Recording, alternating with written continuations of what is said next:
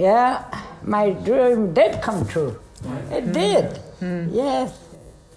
Angie Creer's dream come true was an apology from the Pope for the abuses that she and other Indigenous children faced in residential schools. And on Friday, it happened. Pope Francis said, "For the deplorable conduct of those members of the Catholic Church, I ask for God's forgiveness, and I want to say to you with all my heart, I am very sorry. And I join my brothers, the Canadian bishops, in asking your pardon." Not everyone affected by the residential school system feels the same way about the Pope's apology. But today on The Decibel, we wanted to share a conversation with Angie Creer to understand how she feels about it. Angie is 85 years old and an elder of the Métis Nation of Alberta. She talked to Globe reporter Willow Fiddler in a hotel conference room in Rome after hearing the Pope speak. He's gentle, the way he's speaking. Yeah. Very gentle, and he was very kind. Yeah. And he touched me twice. Did he? Yeah. Angie traveled from her home last week in Grand Prairie, Alberta, to share her story with the Pope himself. She was one of 32 delegates representing Inuit, Métis, and First Nations at a historic week of meetings. I'm Menaka Raman-Wilms, and this is The Decibel from the Globe and Mail.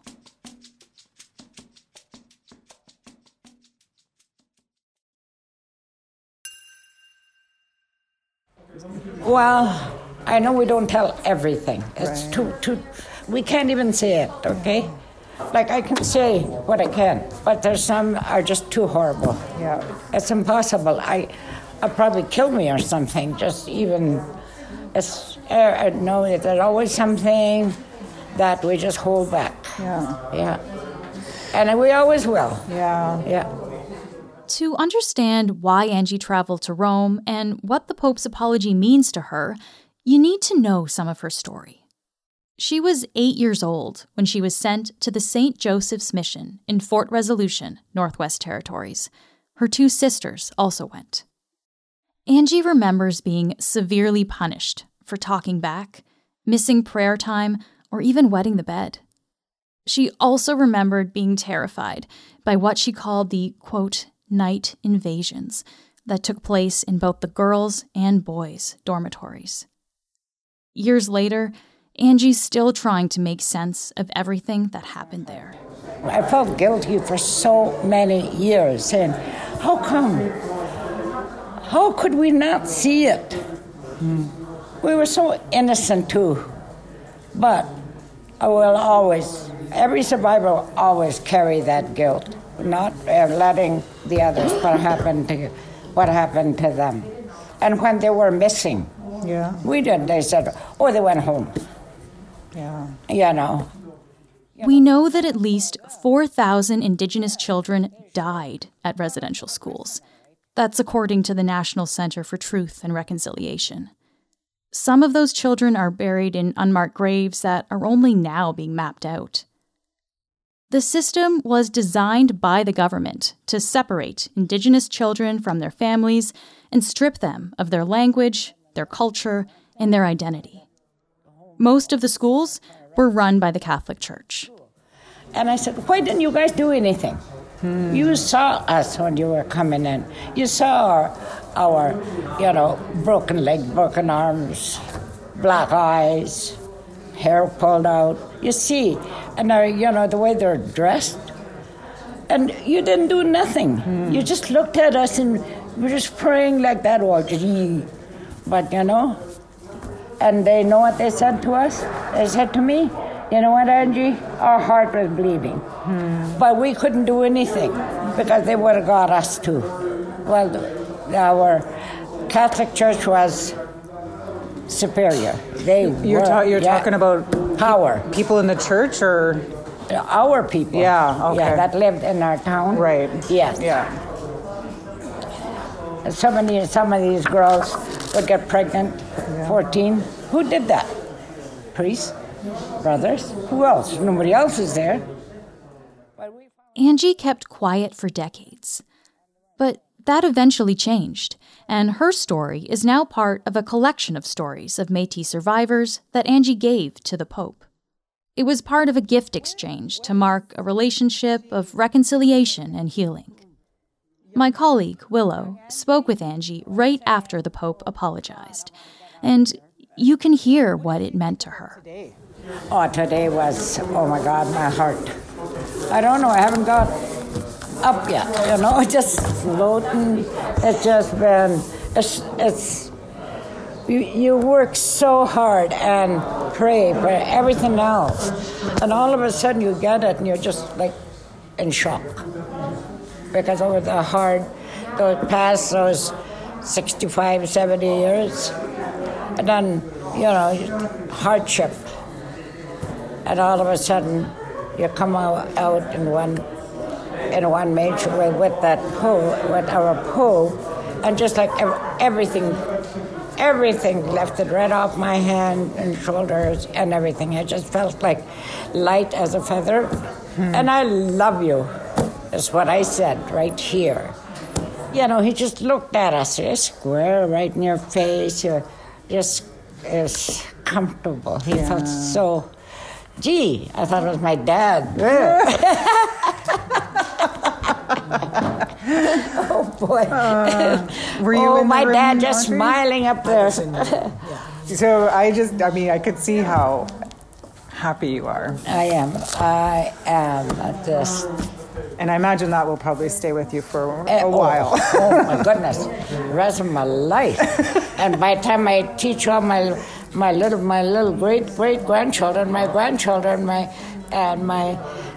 rest of my family, so I think about 79 or something. Wow. But they will know that story inside out.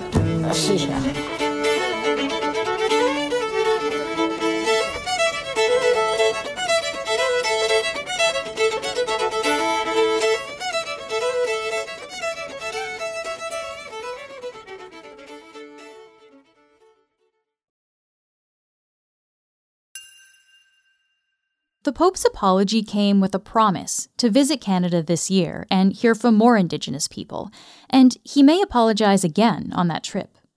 His words last week didn't come with any promise of funding or reparations, though, which some survivors and their families are calling for. Angie knows all of that, but she said that this was still an important moment. Can you explain your response, your reaction at that moment of seeing that apology first? I didn't even know. I was crying. I was happy. I was happy. I heard it. Say it again. I was vibrating. My whole heart was, I thought I might have a heart attack. But that love for him is too strong. I still got a few years to do. You can still have a few years. What are you going to do in the next few years? What's next for you? Reconciliation now, don't forget. Of course. Oh, that's a big one. Yeah. And we started already with our people, and with the mayor, our MLAs, we work everybody, and we're always remembering our children. I was one of them. And I know how I feel, and not to even know their identity, not to know if they were loved, didn't know if they had a hug, or, it's heartbreaking. And these children, they should have at least a name. They changed lots of names too, and I don't know, I'll find all of them. Reality is. We will find some, though. We will find some. And to just think, in all those years, and I was there, and my two little sisters,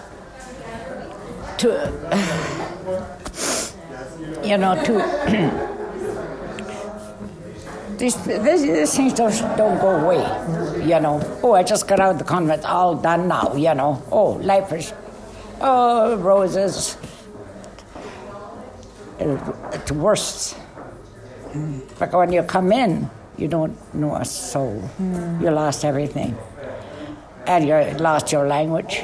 But most of all, a lot of these people just took advantage of us. And, but we can't let them win. Almost a year ago, Kamloops to Secwépemc First Nation in BC, and then Cowessess First Nation in Saskatchewan said they discovered hundreds of unmarked graves near residential schools. It began a cascade of similar announcements from other nations. At least 20 communities have since begun ground-penetrating radar work. And, of course, finding where these children might be buried is only the beginning of identifying them and either marking or moving their graves. 150 years. Now we're finally getting something. But I'm not worried about forgiveness, whatever. Just take our kids home. Take those kids home.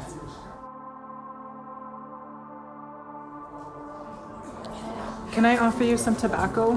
Oh, thank you. Thank you so much for your time. Thank you, my dear. Thank you so much. Safe journey home. And you take care of yourself, too.